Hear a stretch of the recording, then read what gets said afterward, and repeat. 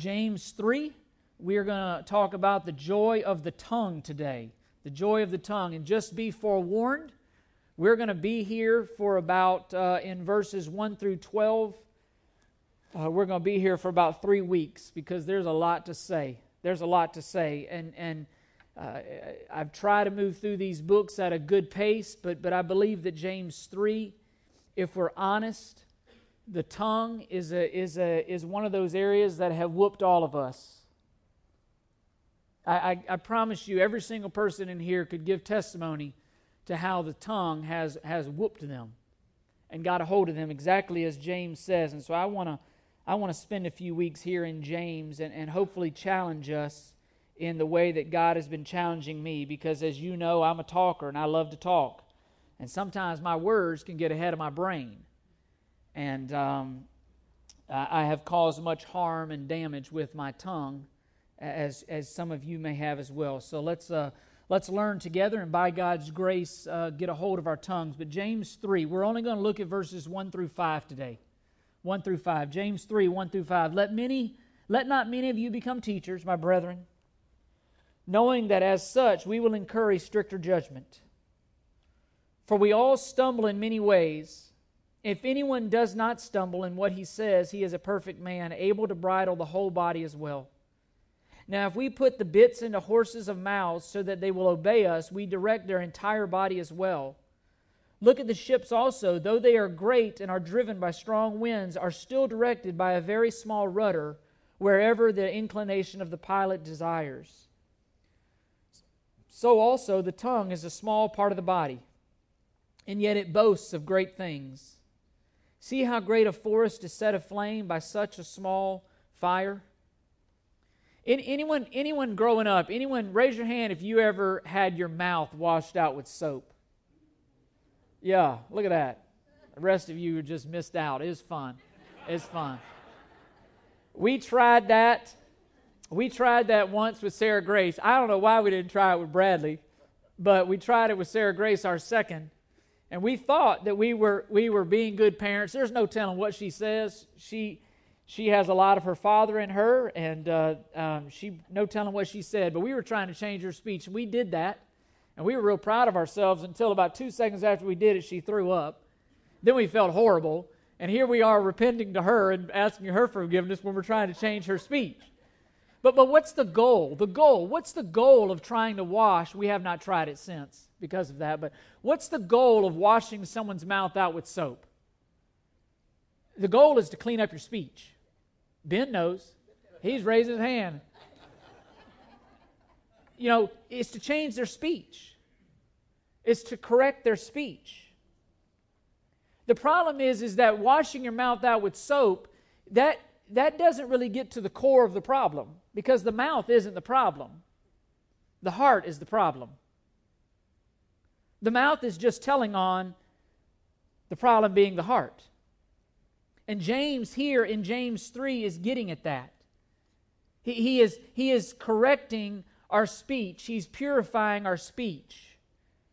But ultimately what he's going to say is that our speech isn't the problem. Our hearts are the problem. And I believe this is a very practical word for today. Just as you as a parent or your parents may have tried to wash your mouth out with soap, trying to fit your speech with what was acceptable for your family, I believe James here is trying to correct and clean up our speech so that it would be fitting with those of us who are Christians, believers in Jesus Christ. And with that, James is also warning us regarding the tremendous power that is in the tongue, and he does that with 3 illustrations: the horse, the ship, and the fire. And again, we're going to be here for weeks. And I think it'll make sense. We're not going to beleaguer the same points for weeks. James makes different points. I want to focus on those. But one main point that I want to see us today, one thing that I want us to walk out of here realizing today that really hopefully will set the stage for the rest of this study as we look at the tongue is this. Then you see it on your handout. No other member of our physical body has comparable power and range of influence to do and to cause evil than the tongue.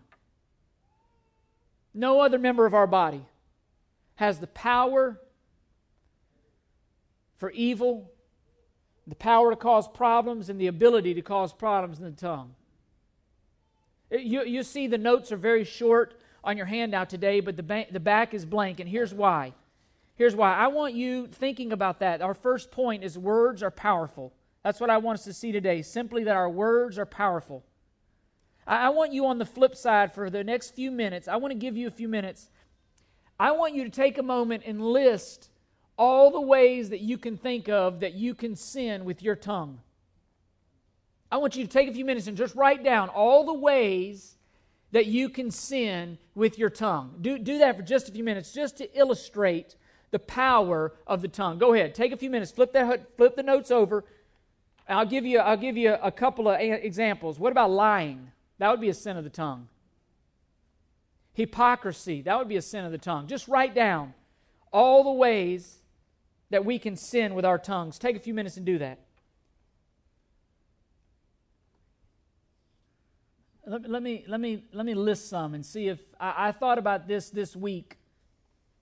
We were on vacation and I missed you guys, and I know that Barry Chesney did a great job. Hopefully not too good a job. Y'all been calling him? I'm just kidding. He's a great guy, a good friend of mine, and very smart individual. Loves the Lord and His Word. But I thought about this week, and I had all week to kind of comprise this list. I gave y'all about 4 minutes. But I want you to listen to the sins of the tongue. This is some of the list that I came up with, and I'm going to list all the ways that the Bible speaks. Now, just to, again, illustrate the power of the tongue. Sins of the tongue: hypocrisy, lying, flattery, gossip, hate. The tongue has the ability to set murderous plots in motion, invoke fear in others, destroy others, distort the facts, exaggerate, boast, backbite, tale-bearing, conceal, curse, complain, wishing hurt on others, whispering, tattling, meddling, even the tone of your words, to insinuate something by the tone, false witness, sow discord, cause issues, stir emotions. Listen with me, all the sins of the tongue. These are the sins that the Bible directly mentions. The Bible directly mentions, or indirectly, these sins of the tongue: a wicked tongue, a deceitful tongue, a lying tongue, a perverse tongue, a filthy tongue, a corrupt tongue, a bitter tongue, an angry tongue, a crafty tongue, a flattering tongue, a slandering tongue, a gossiping tongue, a backbiting tongue, a blaspheming tongue, a foolish tongue, a boasting tongue, a murmuring tongue, a complaining tongue, a cursing tongue, a contentious tongue, a sensual tongue, a vile tongue, a tale-bearing tongue, a whispering tongue, an exaggerating tongue. All of those are mentioned directly or indirectly by the Word of God. Do you see the power of the tongue? Do you see the tremendous power to sin and possibility to sin in the tongue? I was reading as I was studying this, and people have found that we speak about 18 on average, about 18 to 30,000 words a day. 18 to 30,000 words a day. People have said statistically that men, and I'm just commenting, I'm not giving a commentary, I'm just commenting. Men tend to average about 22 to 25,000 words a day. Women usually average about 30,000 words a day. I'm just bringing the male, I'm not commenting on the male. Somebody calculated that based on that, listen to this, every single day through our words, we put together a 54-page book. The amount of words that we speak on any given day is the equivalent of a 54-page book. Every year it says that we produce, at that rate, we speak 66 800-page books. Through your mouth, through my mouth, we speak 66 books that are 800 pages. When's the last time you read a book that was 800 pages long? 800-page book. If you're a normal person, based on that, listen to this, statistics say that you will spend 1/5 of your life talking. 1/5 of your life is spent using your words. Do you see the power of the tongue? Do you see the tremendous potential of the tongue if we don't rein it in? If we're not cognizant of what's going on with our tongue? The point James is making, and the point I make with all that is this: be careful how you spend all that time. 1/5 of your life is opened up tremendously to sin through the tongue. Tremendous power. Tremendous opportunity to do good with your tongue, and yet a tremendous opportunity to do bad with your tongue. It's no coincidence. Talking about 1/5 of your life is spent speaking. 1/5 of the 10 Commandments involve the tongue, the third and the ninth. If you go to Proverbs 6, verses 6 through 19, the writer there lists 7 things that the Lord hates. 7 things that the Lord hates. 3 of the things that the Lord hates involve the tongue: lying, false witness, and sowing discord. 3 of the 7 things that the Lord hates involve the tongue. Do you see James' point here? You see how dangerous the tongue is? And James begins here by saying, let not many of you become teachers. And before you think, well, I'm not a teacher and that's why I'm not a teacher, there were formal roles of teachers there, and there were informal roles of teachers. And there would have been official positions, and there would have been non-official positions. And in James's culture, in the Jewish culture, the term teacher would have had a broad range. Official teachers, non-official teachers. It would have included a lot more than just me. It would have included a lot more than just Dwayne or Ken or Lee. Look at Matthew 23 for just a second. The Jewish culture held teachers in very, very high regard. Very high regard. And in that day, it seemed that many people were seeking to be teachers simply before the benefits. And look at Matthew 23, 6 and 7, and Matthew comments on this. He says, they loved the place of honor at banquets and the chief seats in the synagogues and respectful greetings in the marketplaces and being called rabbi by men. In James's day, there were people that were flocking to the role of teacher because of the perks, because of the privilege. They were out for their own gain. They weren't out for the gain of the Lord. They weren't out for the gain of teaching others. They were out for their own gain. And the reason being is because teachers in that day were given humongous respect, tremendous respect to the rabbis. And people were becoming to be enamored with the perks and not the position. And again, the context here is the official position of teachers. And yet, in Matthew 28, all of us as believers are called to be discipler makers. We're called to be teachers. There's a part of all of our lives, especially if you're a parent, you are a teacher. And James is saying, be careful. Be careful. The context is narrow, but the application is wide. I mentioned a couple of weeks ago, not for pity, but for understanding that the office of teacher, the office of preacher, it's a rough position. If not physically, it's rough emotionally. It comes with huge blessing. It comes with tremendous responsibility. The highs can be really high. The lows can be really low. And James is saying, be careful. Be careful if you want to be a teacher.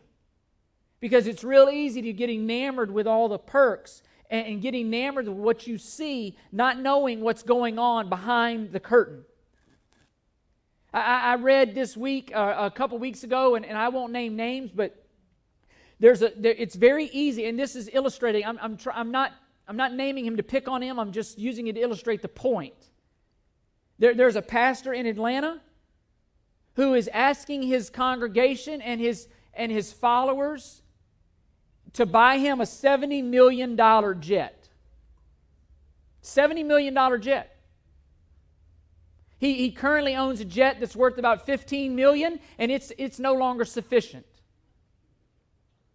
He's basically tried to break it down and said, hey, if I can get 200,000 of my international followers to give $300, I can buy my $70 million jet. And when called out on it, he says, well, I never asked them for money, although there's a thing on your website asking them for money. He tried to justify it. The perks are huge. Having people show up each week to hear what the Word says, what the Lord is saying through you, that can be real dangerous if you're not careful. to take advantage of people, to become misguided. I mean, I had a hard time asking for $250,000 to renovate the building next door. You know, hey, $70 million jet? There's a lot of jets that fall short of $70 million that I think would be sufficient. Just throwing that out there, in case you're wondering. But the office of teacher, and again, forgive me, I'm not trying to, I'm just saying that's how dangerous the position is. Hear me. Dangerous. Tremendous power. I read a quote this week about preaching, and I'm just inviting you in a little bit. Not for sympathy, but just you understand the context of what James is saying here. The quote said this: "There's no special honor in preaching. There is only special pain. The pulpit calls those anointed to it as the sea calls its sailors. And like the sea, it batters and bruises and does not rest. To preach, to really preach, is to die naked a little at a time and to know that each time you do it, that you must do it again." Teaching is a very dangerous endeavor because of a lot of things. And that's what James is drilling down to here. And James's warning here in verse 1 is first of all for us, it's this: be careful if and what you teach. Be careful. Be careful. He says as teachers, he makes it very clear, you are going to be judged very strictly and more strictly than those who do not teach. You will be judged at how you taught, at what you taught, at where you led your people. Did they grow? Did they get truth? The principle here is that greater influence brings greater responsibility. The greater the impact, the greater the accountability. And if we teach with the desire to show off, if you teach without living what you preach, God's judgment will be severe. I mean, each week, my mother-in-law, my brother-in-law, my sister-in-law are right there. They know me. They just spent a week with me at the beach. They couldn't wait for Saturday to come. I'm talking about the Saturday to come home. They know. Be careful what you teach.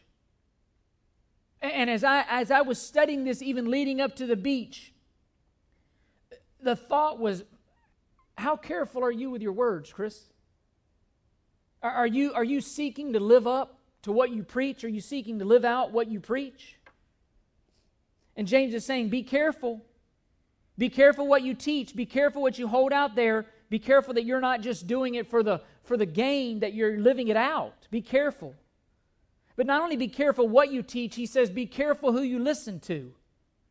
I think at the same time that James warns us about teaching, he's saying be careful who you listen to.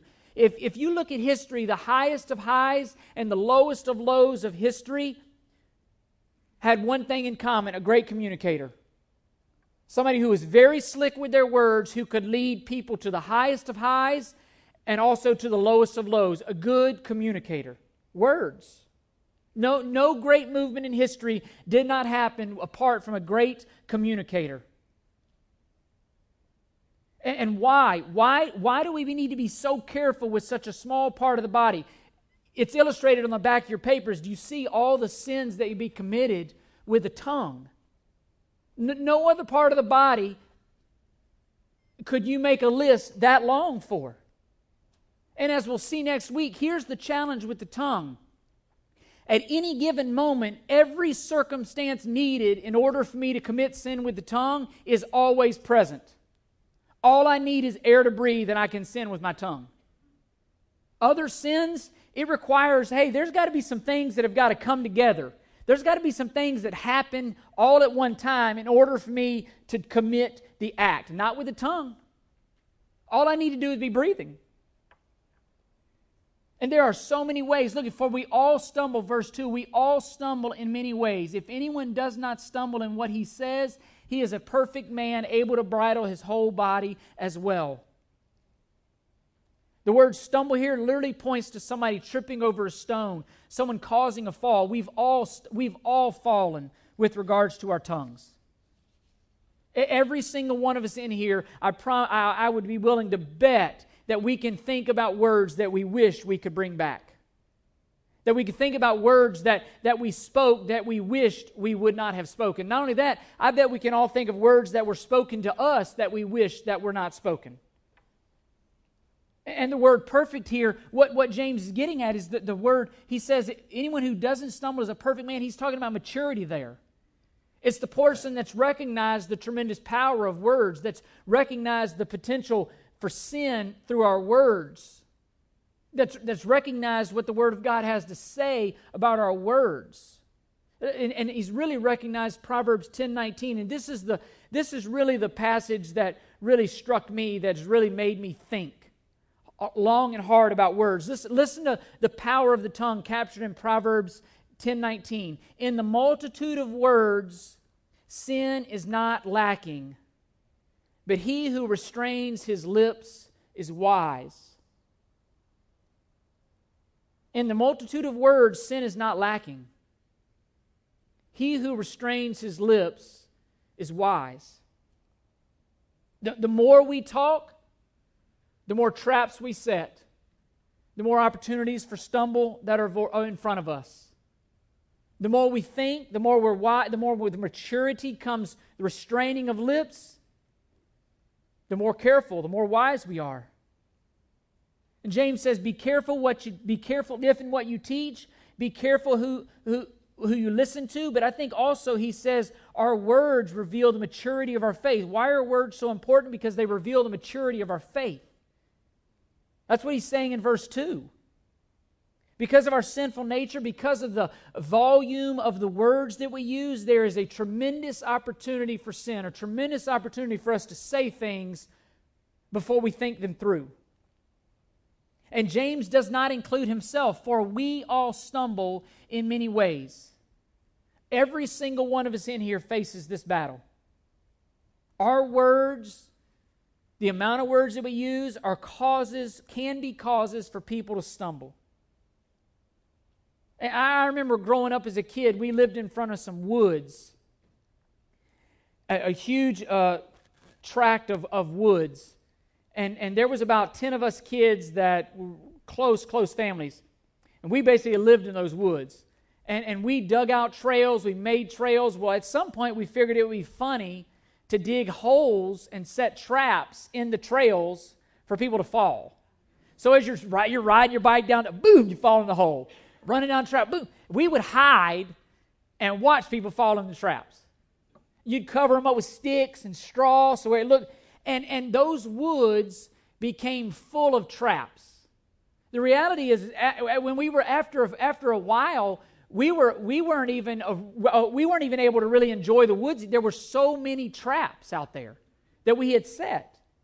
And I thought about that with our words. There's so many traps, not only for us but for others. We were immature. We were foolish. We couldn't see the devastation that we were potentially causing ourselves. We literally would sit and wait. If I don't fall, they missed it. And James is saying that our words are traps. Our words are pits causing people to fall. And he's saying, heed the warning because you're going to be judged on your words. We're all going to be judged on how we used our words. Did we use our words to cause people to grow? Or did we use our words to cause people to stumble? Did we use our words to build people up? Or did we use our words to tear people down? And there are consequences, he says, to not maturing with regards to your faith and your words. And he says the person who is able to bridle his tongue, to keep his tongue in check, is able to keep his whole body in check. How is that? Because James says that the tongue is the most difficult member of the body to keep under control. You want to really get your body in check, get your tongue in check. It requires maturity to keep it under control. And not only that, but the tongue is one of those parts of our body that leads our other body to sin. And it also leads others to sin. That's how powerful the tongue is.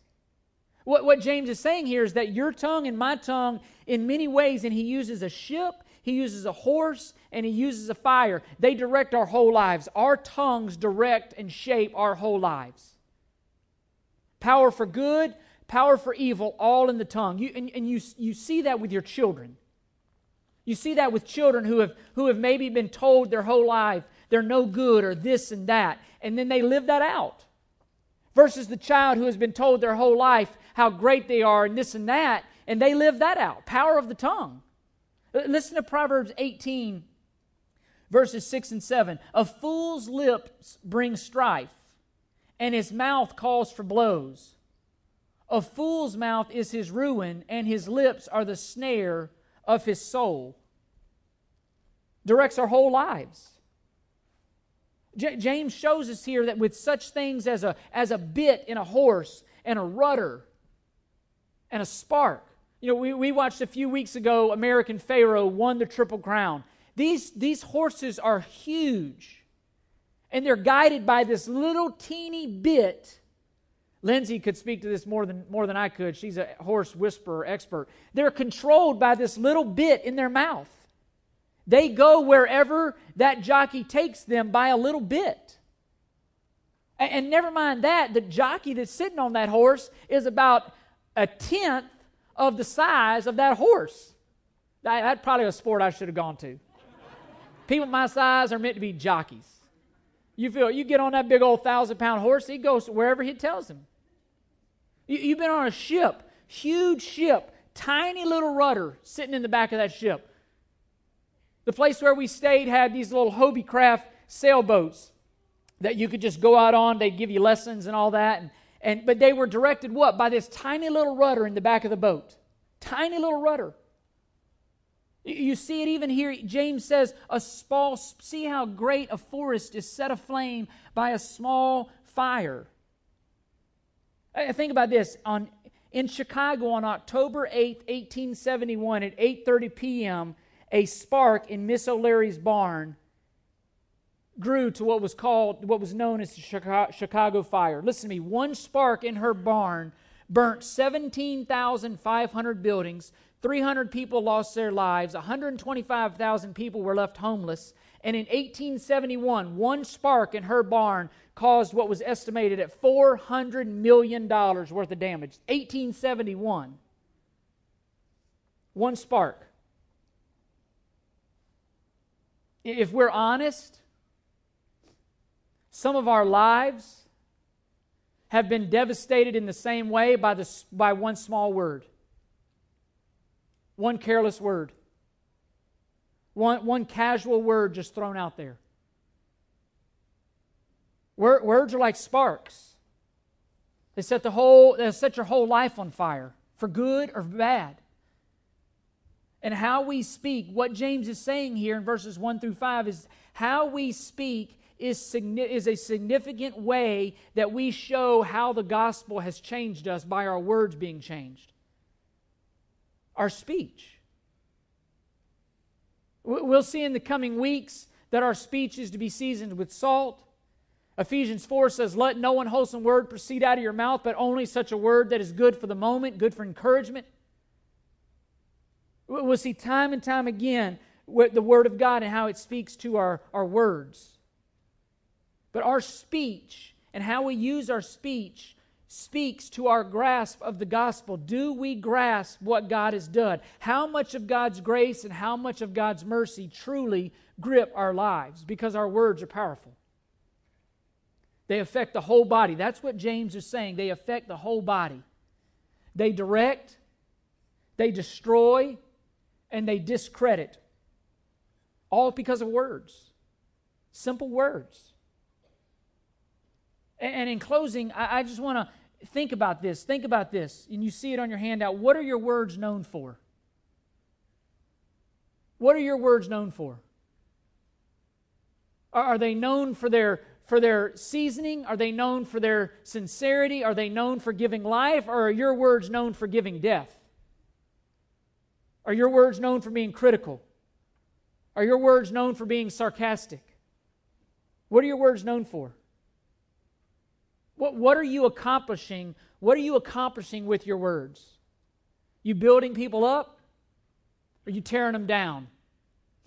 Are you building people's reputations or are you destroying people's reputations? How well do you refrain with your words? How well do you do? Do you regularly let words get away? Do you regularly say things that you wished you hadn't? Do you regularly find yourself apologizing for things that you've said? Who not only that, but who are you listening to? What are the sources that are speaking into your life? Where are they taking you? Think about the realm of application for this. This goes for students all the way up. The music you're listening to, the teachers you're putting yourself under, the books you're reading, the TV shows you're watching. What's the one common denominator in all of those? Words.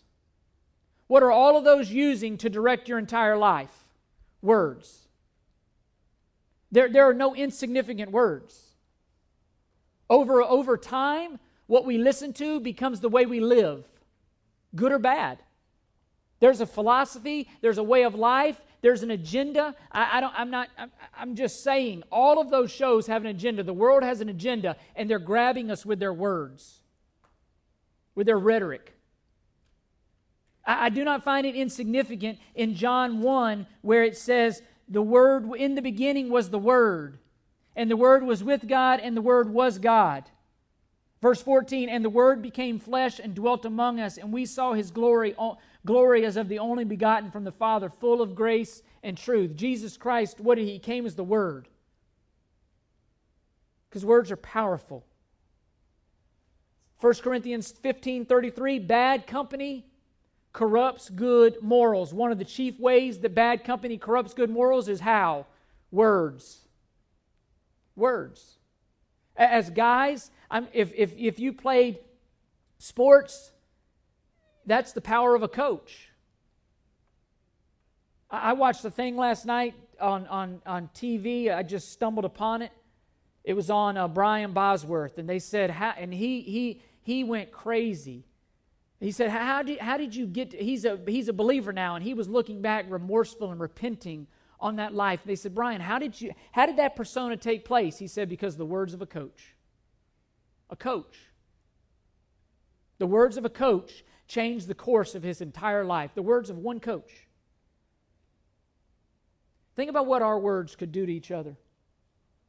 As I thought about that this week, probably the number one way that Satan can destroy what God is doing here at Odessa is through our words. It's through words. Backbiting, lying, gossiping, not using our words carefully. In what ways, think about this, in what ways are you stumbling with your words? Lying? Are you deceitful? Flattery? Exaggeration?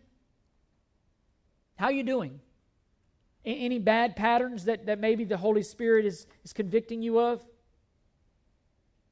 See, the challenge for all of us is this. Satan is very deceptive. And we all stumble. We all stumble in many portions, in many ways. God speaks, people speak, Satan speaks, all with words. Be careful who you're listening to. 2 Corinthians, I think it's 11, chapter, I shouldn't be casual with that. 2 Corinthians 7:11, or let me look real quick here. The verse came to mind. 11:14. For such men are false prophets, deceitful workers, disguising themselves as apostles of Christ. No wonder, listen, for even Satan disguises himself as an angel of light. He doesn't come with a pitchfork and pointy ears. He comes with flattering words. He comes with words that sound good, disguising himself. Be careful who you're listening to. Think about this as we close. Proverb 18:21 says this, death and life are in the power of the tongue. Proverb 18:21, death and life are in the power of the tongue. The question becomes, what are you using your tongue for? You giving death? Are you giving life? And I close with even the power of the tongue, even in Romans 10, verses 9 and 10. And the tie-in with the gospel. In Romans 10, Paul writes, if you confess with your, here's the power of the tongue, if you confess with your mouth Jesus is Lord, and believe in your heart that God raised him from the dead, you will be saved. The power of a word. If you confess with your mouth, today you may be listening to Angela's testimony. You may be listening today thinking, I don't know this Jesus you sang about. I don't know this Jesus that Angela gave praise to. You confess through their mouth, Jesus is Lord. You believe in your heart that God raised him from the dead. If you don't know that Jesus, if you would not be confident today that you're a believer, when we close here, come down and see me. Let's use our words to walk you through the gospel, to help you understand that while you were yet sinners, Christ died for you, that your sin has separated you from a holy God. And apart from the righteousness of Christ, you won't be saved. But that can all change with a word, confessing with your mouth, Jesus is Lord. I pray as we look over the coming weeks as our words, that it would not be a downer, that it would be a chance for the Holy Spirit to do some inventory in our lives and convict us of maybe some words that we're not using our words to bring life, but we're using our words to bring death. And we'll have a chance to repent of that. And we'll have a chance to rewrite the rest of our story, to use our words for good and not for bad.